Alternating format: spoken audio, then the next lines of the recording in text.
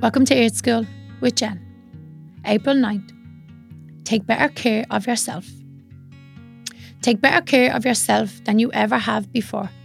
That's what your heart is telling you to do.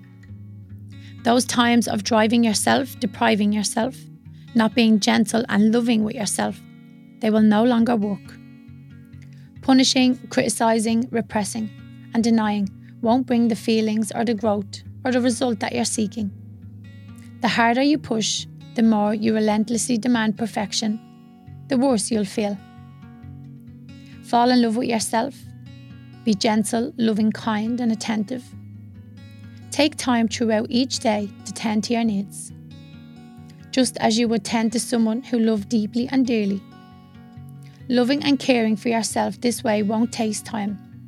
It's not a delay. Take better care of yourself, and then life's magic will return.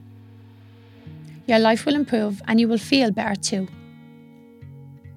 Taking care of yourself is a simple act with profound consequences. The better and more often you care for yourself, the more you'll align with the universe and God's love.